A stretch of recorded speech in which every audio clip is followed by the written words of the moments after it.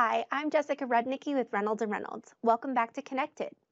Today we're talking to Reynolds account manager Noah Rice about ways dealers like you are meeting expectations and improving the customer experience. Let's get connected.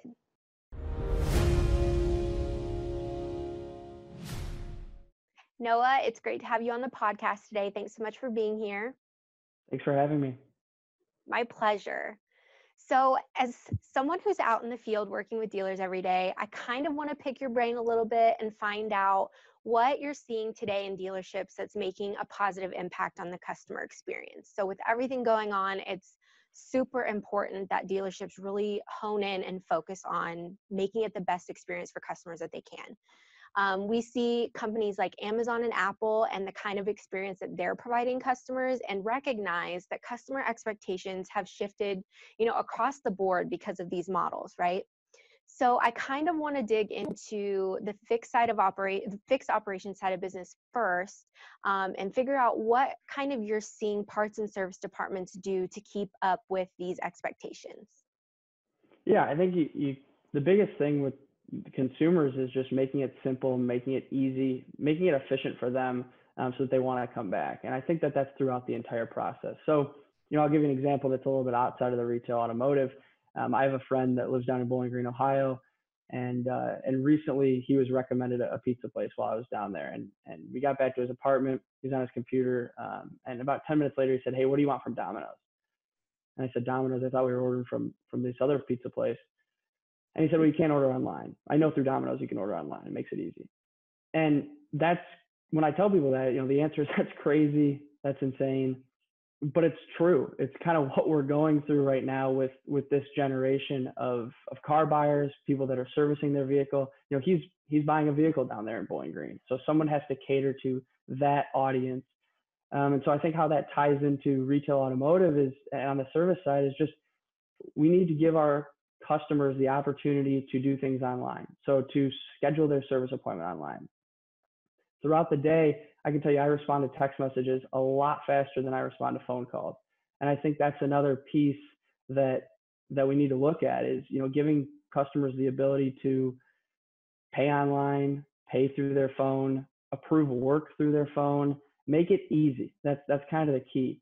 And then from the employees standpoint of the business too, they want things to be easy as well. They don't want to have to walk around, walk the parts, have a conversation about what's going on, walk back up to the advisor. God knows if the advisor will be on the phone with another customer at that time. It's just a lot of wasted time that we see. And I think dealers are starting to really recognize that and recognize the opportunity to have their technicians actually working on the vehicle and staying in their bays, making money. And that's what both the dealers want and the technicians are wanting as well. And then another area too is these service kiosks that have started to pop up as well. And you think about an example like a Panera. When I go to a Panera, I type in my Panera Rewards member number, I type in my order, and then it always pops up, would you like a cookie with that? I always choose yes, and maybe that's just me, but for 99 cents, why wouldn't I throw a cookie in there? And it's just because it's such an easy experience. You're just clicking one button versus someone having to read you an entire menu or go through that experience, which is just kind of a tedious experience and you just want to get out of there. So I think that if we can translate those experiences and make them easy in our dealership, we'll get our customers back over and over again and see a huge increase in CSI. Yeah, absolutely. I love that you brought up the Panera kiosks because I've noticed myself using them more frequently. And I too love the add-on option of just, clicking the button and adding the cookie. Love their cookies. And I love that you mentioned that because I actually talked to a general manager on this podcast a couple of weeks ago who installed service kiosks in his service drive. And the results he's had at his dealership have been incredible, quite frankly. He did mention how much his customers love them. So I love that you use that as an example of something you've seen dealerships doing, because I definitely think the results are there. So lots of good examples on the fixed operation side of business. What about on the variable side? So what are you seeing dealerships do to improve the customer experience there? Yeah, so I think that in today's day, we used to go to a lot of dealerships to buy a vehicle, and I think that that's changed pretty significantly. I think the average is about 1.2 dealerships for each consumer that's looking to buy a vehicle.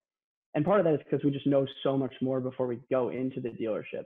And the internet and places like that have made it really easy for us to get that information. Well, I think it's the same thing once you get into the dealership.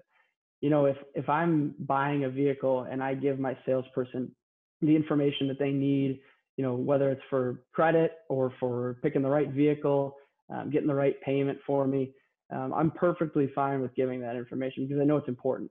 But if a manager walks out there and I have to give that same information again, it's kind of like, what's going on here? I think that's what a lot of the consumers that go through that experience are wondering.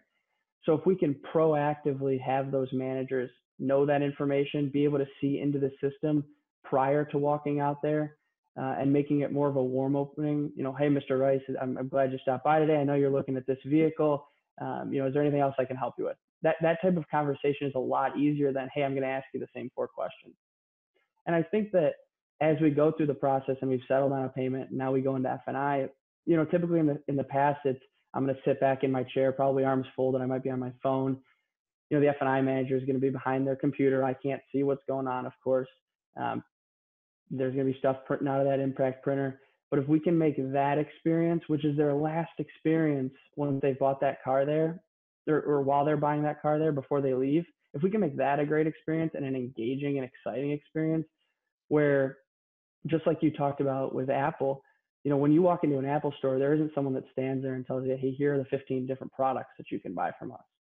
They're just sitting out there. You're playing with them yourself, and that makes it a lot easier for you to sell yourself on one of those products. So if we can do that in the F&I offices and let the customers play around with whether it be accessorizing their vehicle or what different programs do they want to add as far as F&I goes, and what different products do they want to add, letting them kind of play through that experience on their own, we've seen quite a bit of success in a lot of our dealerships. Yeah, definitely.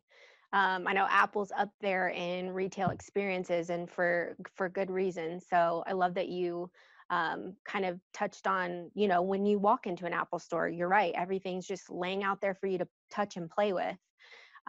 So thank you for sharing that.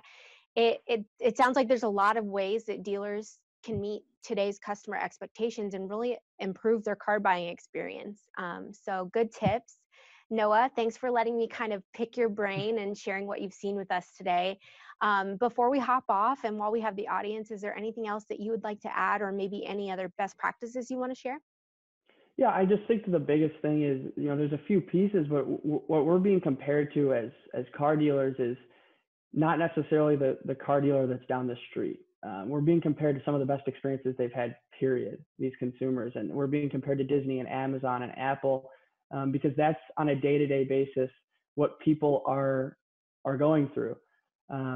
They're used to the Amazon experience. And so I think if we can take as much of that experience and relay it to the car dealership and make it an efficient and easy process for our customers, by being transparent and making it a simple process where we don't have to ask the same questions more than once, or being able to, like we talked about in fixed operations, being able to pay online, being able to check in on a service kiosk.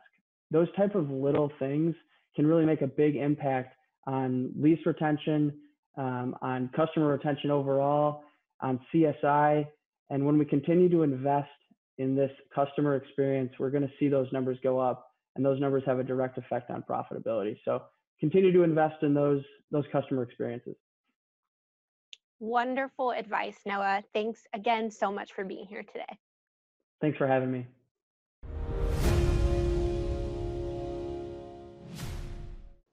Noah provided some great tips and ideas on how to make a positive impact on your customers' experience.